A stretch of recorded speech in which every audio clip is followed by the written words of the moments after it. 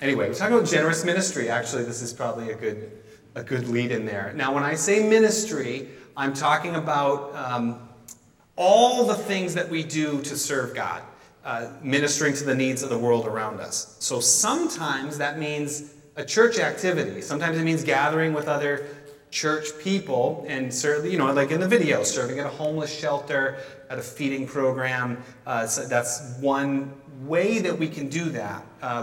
We have a food drive coming up, different things like that. But ministry is also what we do wherever we are, as we seek to be agents of God's love and God's grace in our world. So therefore, everywhere you go, and as you go, you can minister and be a minister in the name of Jesus Christ. This is something that's lived out by all followers of Jesus in our everyday. And that's what I'm talking about. So I'm not just talking about church work. So there's church work, and then there's the work of the church, which is ministering wherever we are. And that's what we're talking about. But sometimes when we hear the word ministry, we can think narrowly, about clergy or people who are in the ministry, so to speak. I remember I was at a conference this spring. It was a bunch of different people from around New England, and we had a time of hundreds of people, time of worship together, and there was a band, and they were very good, very vibrant worship. And this leader got up and he started praying for the people in the room. And he prayed, "Lord, there are some people in this room who are in ministry." And he went on to pray for those folks. And I was standing there and I almost yelled out, "We're all in ministry!" Now, I won't do that because I won't rebuke somebody from the floor, just to, yell it out because I think they're wrong. Because I'm so afraid somebody's going to do that to me. Honestly, I was preaching we were preaching through Isaiah this summer, and I was up here getting ready to speak, and I look out, and there's right here in this room, there was a very prominent Old Testament scholar and an expert in the Hebrew language, which I am not at anywhere near that level. And I'm thinking, this man is going to stand up and rebuke me. And he's going to call me out for my sloppy use of Hebrew language. And so the whole time I'm on edge. So anyway, we don't do that. But we are all, but I am passionate about the fact that we are all ministers, every one of us. And ministry in Jesus' name is no joke. Okay, so we're not called to just be a social service agency to our community that has this Christian label to it or some kind of Christian motivation to it. When I'm talking about the stakes are very high.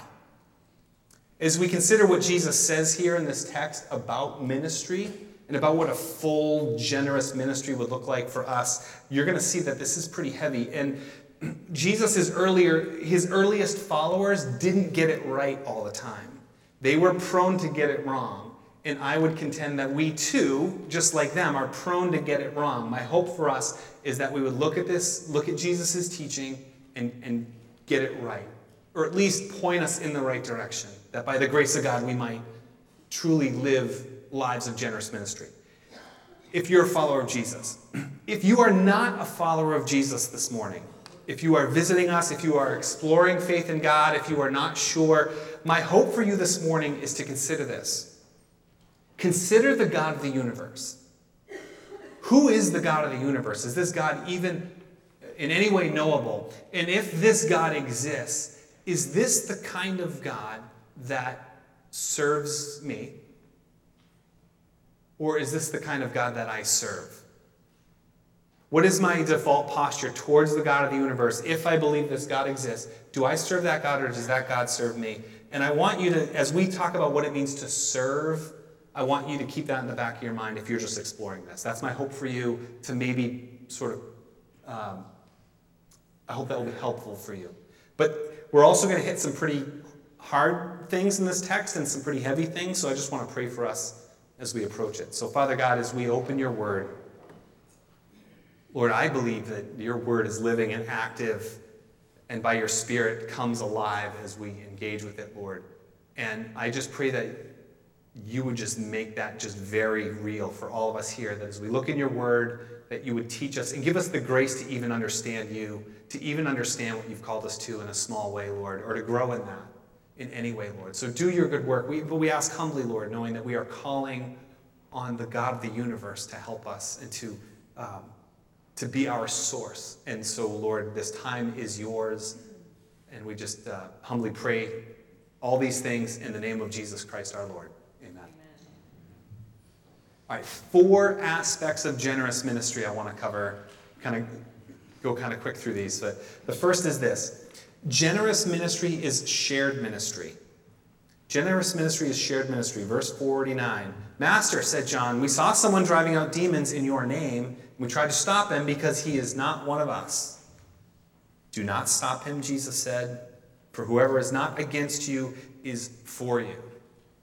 Generous ministry realizes that as we serve and as we minister to the world around us, it doesn't have to be us. That God is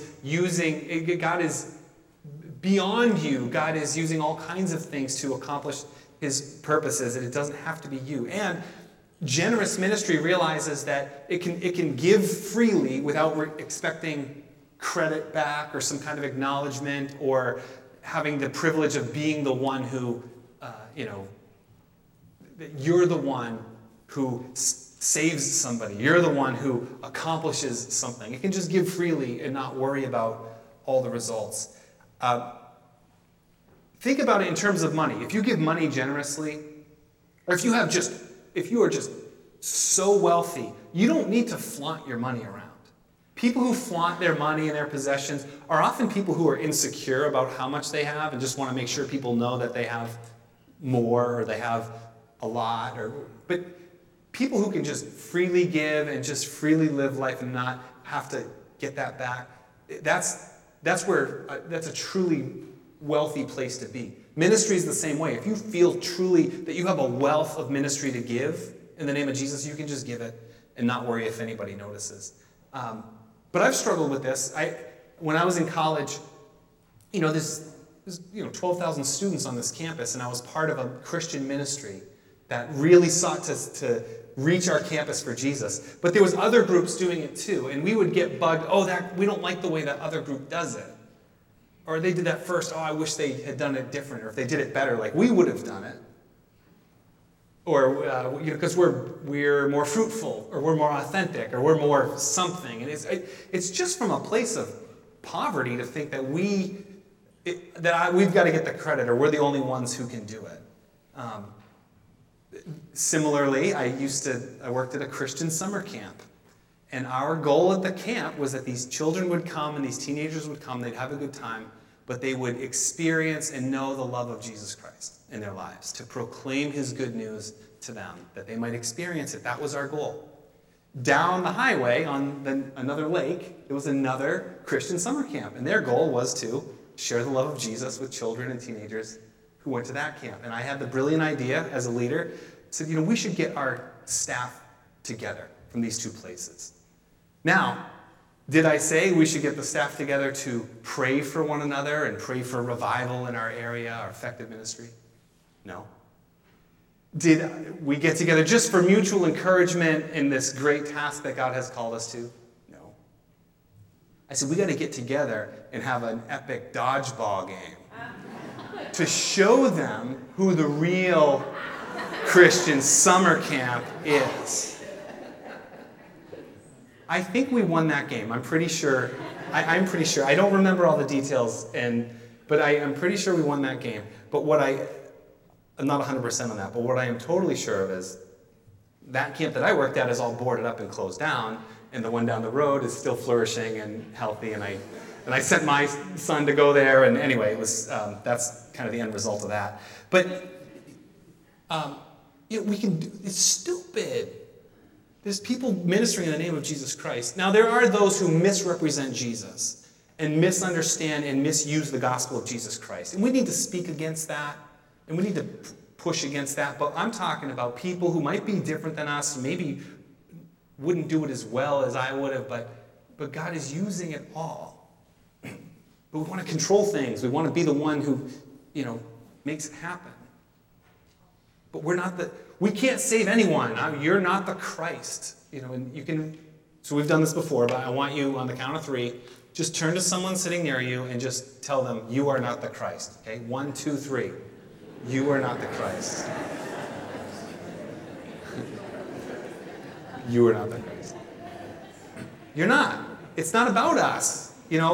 Even our church, who will save the Merrimack Valley if we don't do it? God is... Generous ministry just flows out of obedience to God. That's the important thing, not that I'm going to get credit or somehow be the one.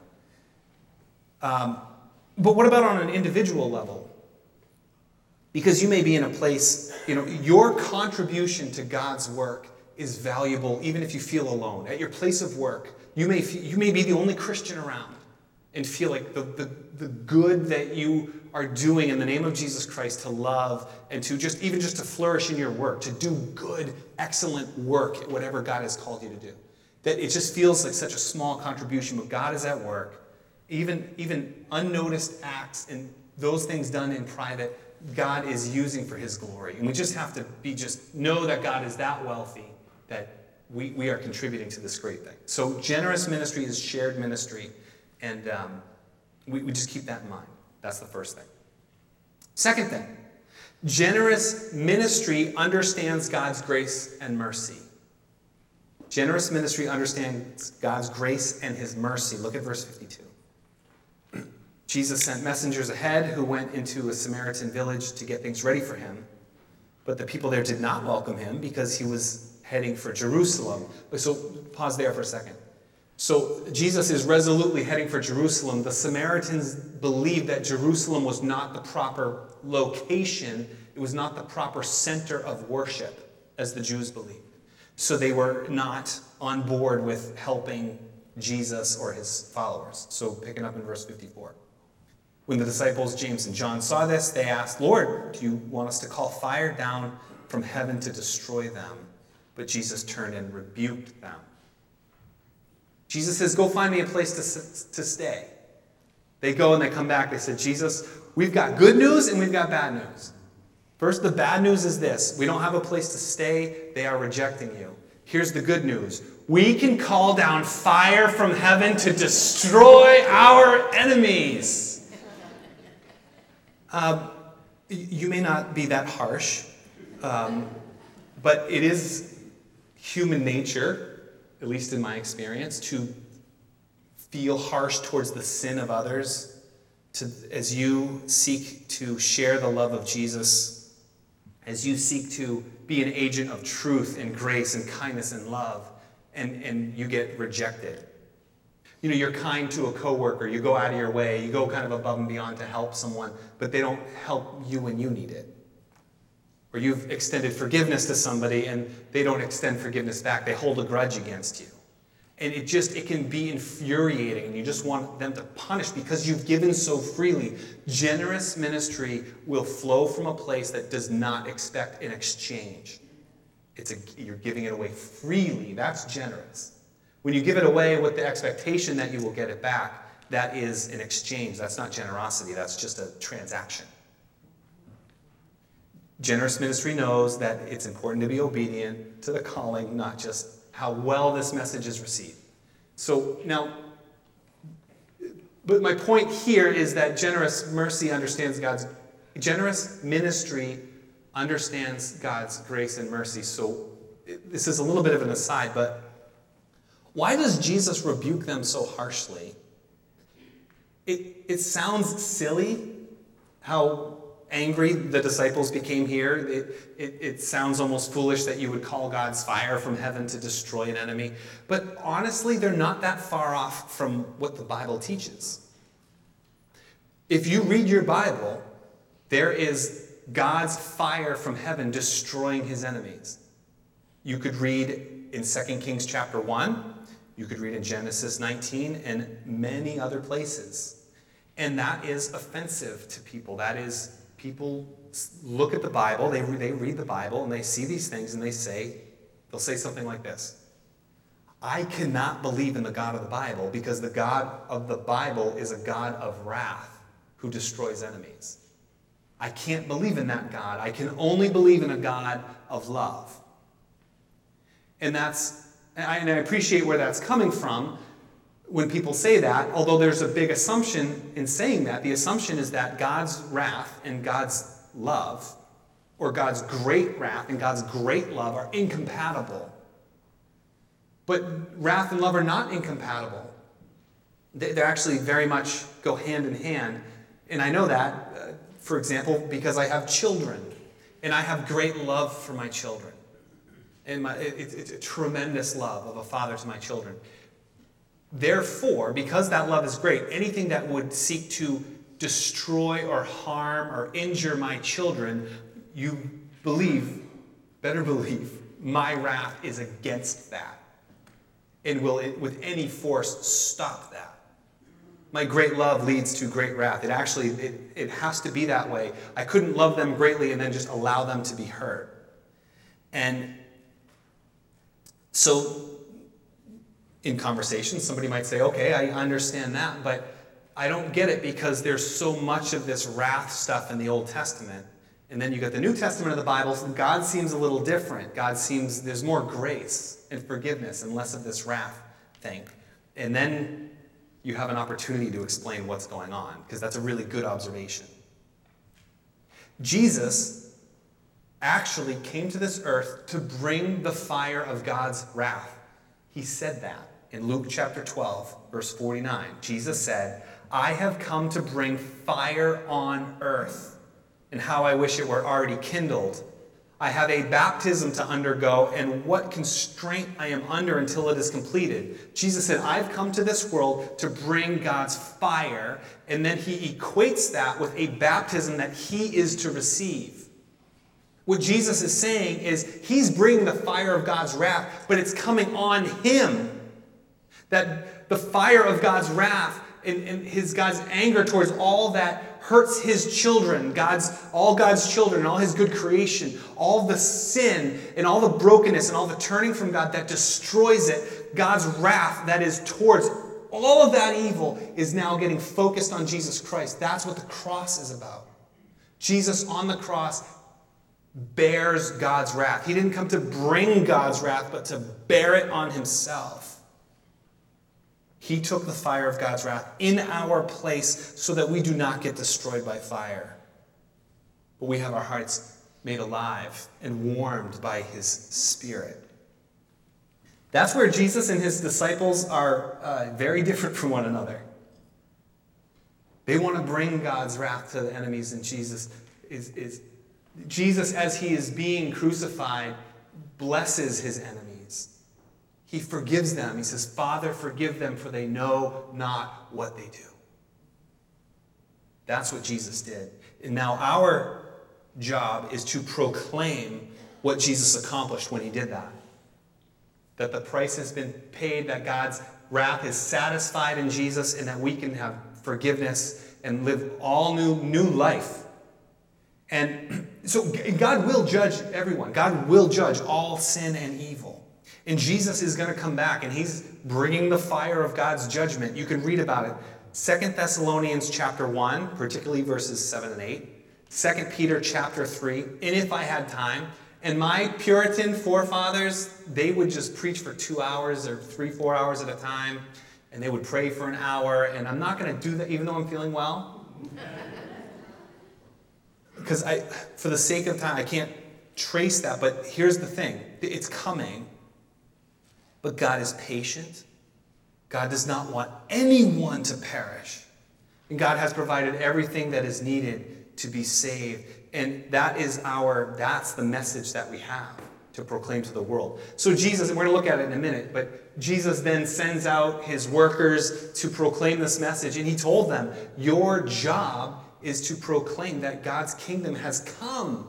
That the good news is here. And if you are rejected or rebuked, when they rebuke you, your job is not to call down the fire. Your job is to proclaim that the kingdom of God has come near. That's what we do. So until the time that Jesus comes back, we have a message of good news and a ministry to extend the reality of that to the world around us. But we can't do that unless we understand God's grace and mercy. We can't truly minister Because otherwise we become judgmental in our ministry, or we undermine God's love. We actually reduce God's love if we soften that. So, all right, that's a heavy one. This one's even heavier. Number 3. Generous ministry is completely generous. Generous ministry is completely generous. That means it doesn't hold anything back. And we have 3 potential followers of Jesus that we learn this from. We're going to look at each of these here. Verse 57. Here comes your first would-be disciple. As they were walking along the road, a man said to Jesus, "I will follow you wherever you go." And Jesus replied, "Foxes have dens and birds have nests, but the Son of Man has no place to lay his head." The guy said, "Look, I'll follow you wherever you go." And Jesus is quick to remind him, if you're going to follow me, this is not going to be comfortable. It's going to feel like you're giving up home and comfort. And Jesus is reminding that he does not save the world by being victorious, as the world might understand being victorious, or by winning. Jesus taught you're going to gain life by giving up your life. You're going to have to give up comfort. You're really giving up your whole life, but you're going to gain the world. Jesus' victory comes through the defeat on the cross. This is the reality of following in this way. If you want to minister in Jesus' name and follow him, you're giving up all comfort. Then we have a second follower, a would-be follower. Verse 59. He said to another man, "Follow me." But he replied, "Lord, first let me go and bury my father." And Jesus said to him, "Let the dead bury their own dead, but you go and proclaim the kingdom of God." Now, this request seems pretty reasonable. I have to attend to a very important and weighty family matter, Jesus, and then I'll follow you. So Jesus' response seems kind of harsh, but you just have to notice Jesus asked this person to follow, and their first reaction was not to drop everything and follow. The reaction was to take care of something else that was more important. Jesus did call followers who left everything. He called his disciples. There were some fishermen by a lake, and he said, "Follow me." And they left their nets and their boats and their dad in the boat, and they followed Jesus. There was a woman at a well, and her goal was to get water from the well. And Jesus had a conversation with her. She realizes who Jesus is, and she goes and she leaves her jar behind. The one thing that she was trying to do is now left behind to tell other people that she has encountered the Messiah, the Savior, the Christ. There was a tax collector in his booth, and Jesus called him to follow him, and the tax collector left behind all of his tax collecting stuff, whatever you use to collect the taxes. He left it to follow. Here it is, Jesus says, "Follow me," and the response is, "Well, first let me something else." A third follower, would-be follower, potential disciple. Verse 61. Still another one said, "I will follow you, Lord, but first," here's that phrase again, "but first let me go back and say goodbye to my family." Jesus replied, "No one who puts a hand to the plow and looks back is fit for service in the kingdom of God." He said, "Look, you can't say that you're going to plow a straight line and then start looking around. You're going to plow a crooked furrow. You're going to hit a rock and break your plow." If Jesus preached this today, he'd said, you can't put your hand to the steering wheel and still text your friends and think you can drive in a straight line on the highway. We know this. You can't he said, you're going to keep your eyes on me and on me alone. That's how this works. When people start to say, "Yes, Jesus, but this. Yes, Jesus, first this. Yes, Jesus, if only this," he says that's unfit for his kingdom. It's described in Scripture as being a living sacrifice, that you give up your life, that you sacrifice your life, but you stay alive in a whole new way. And then you can do this. Now, at this point, you might hear this teaching and say, well, we're supposed to serve. Okay, it's one thing to serve my neighbors and serve the needy and the homeless and serve excellently in my work and all these things, but this is even harder. I got to be a freak extremist for Jesus, forsaking everything else in my life. Is that what you're saying? Well, it's not what I'm saying. It's what Jesus is saying here. And that is a high calling. That is a difficult calling, but think about this. We're talking about the God of the universe. We're talking about the creator of all things, seen and unseen. The God who sustains life, who every atom in the universe and every molecule is held together by his providence. That you woke up this morning and had breath in your lungs, enough to breathe and live. And that is the God who created all things. That same God is extending an invitation to be restored to him, even though he has been rejected and he has been sinned against and violated relationship. He, in his grace, is extending his love to you. And he is providing everything you need for that, to be part of his providence and goodness and all of the work that he is doing. He is inviting you to be a minister for him in his name. And you are not worthy of that. I am not worthy of that. But because of what Jesus accomplished on the cross, we are counted worthy. This is the God of the universe. That's the God I'm talking about. This is not a God who you would then say, well, God's my buddy, or God is my divine assistant when I'm feeling a little down, that God's just a helper. This is Lord of all.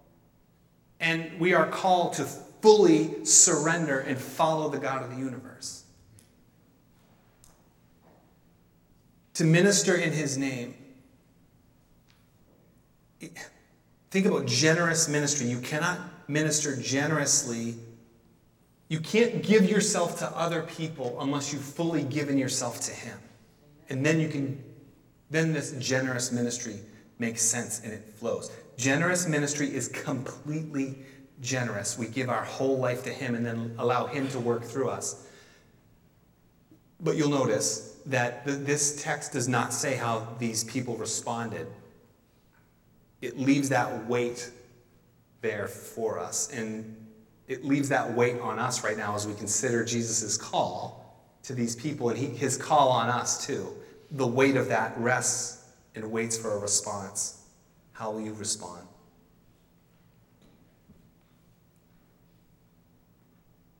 The last thing, fourth. Generous ministry is for everyone. Look at chapter 10 here, verse 1. After this, the Lord he appointed 72 others and sent them 2 by 2 ahead of him into every town and place where he was about to go. And he told them, the harvest is plentiful, but the workers are few. Ask the Lord of the harvest, therefore, to send out workers into his harvest field. This is the fastest answer to prayer of any prayer that I can see in the Bible. Jesus says, verse 2, ask the Lord of the harvest to send out workers. So Jesus gets his disciples. He says, okay, bow your heads. Ask God to send workers. Amen. Go, I'm sending you, is verse 3. Prayer answered. There's a huge opportunity. There's a huge need out there. There's this huge harvest. And you're going to ask the Lord, and it's you. Congratulations, go. And it's not going to be easy. I'm sending you out like like lambs among wolves, he says. And he sends out these 72 others. The great thing about the 72 others is it shows us, because Jesus had just sent out earlier, you read through the Gospel of Luke, he had just sent out 12 special messengers, apostles, to have a ministry of healing and a proclamation of God's kingdom. He gives the same exact ministry to these 72 others. He sent them out just the same. We are all sent. We all have the same ministry. It's not just about the special ones and the professionals and the clergy. It's everyone. This ministry is for everyone. It doesn't always feel good. Neil Hudson was here preaching last year, and he was looking at this text, and it was funny. He said, others, you go home, you've been with Jesus, you go to your home, and your family says, oh, how was your time with Jesus today? You say, well, he picked a team of 12. Oh, did you make the team? No, I didn't make the team. Well, who made the team? Peter, some tax collector, Judas. Oh, you didn't make the team? No. Well, did you get a role? I mean, you have any kind of, what's your job? Other. I'm an other. Now, the number 72 here is, in the Bible, 72 is sort of a symbolic number, represents the nations of the world. It represents the whole world. That this ministry is not just for the special, it's for the others, it's for all. We are all sent. God has always, from the very beginning, God blesses so that we could be a blessing. That we have received a blessing. Freely we have been given. Freely we can give. It's for everybody. And you are, Scripture teaches, you are God's workmanship, created in Christ Jesus to do good works, which He prepared in advance for you to do. God has handcrafted you. God has shaped you to be you. You're the only you. He's put you where you are with your heart and your passions and your abilities and your gifting and your location and time and place. Just you are in that place for His very purposes. God made you for that. Now you are free to just minister and just freely live life and flourish just the way He's created you. All of your life and your experiences, even your negative experiences, God is redeeming and can redeem for His glory and for His kingdom. That is how our God works. And that's everywhere you are. And many of you work, and you spend most of your waking hours at work. Your work matters to God. And your work matters to me, and I pray for you and people in workplaces that they might do work so excellently that it just glorifies God. The whatever you're producing or the services your firm offers or the way you treat your clients and the way you interact and the way that you go about your day brings such glory to God. That your business would flourish and it would be for the benefit of our community and our nation and our world. It's just where you are, where God has called you. Now that can be hard. And we live in a world that's broken and our work can be very frustrated. And what we want to do is help people just explore further how God has shaped them, how God is calling them to serve and use their gifts. So to that end, in November, it's not in your bulletin yet, it'll look in the weeks to come, but on the 27th of November, we're going to have a workshop where we sit and talk about how God has shaped us.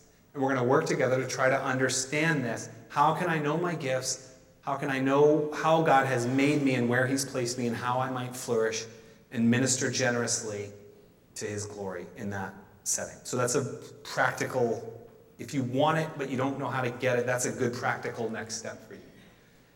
Okay, that's 4. We hit a lot today, okay? That was a lot. But is this, may God grant you the grace to just generously serve wherever He calls you. You don't have to get the credit. You don't have to be the one. God is using all of us together for His glory. We don't have to, if it doesn't go well, you don't have to call fire from heaven against your enemies. Just know that God is in control. Proclaim the message of His grace. May He give us the grace to learn what it means to completely surrender our lives for this beautiful ministry, and may we all embrace it together. Amen.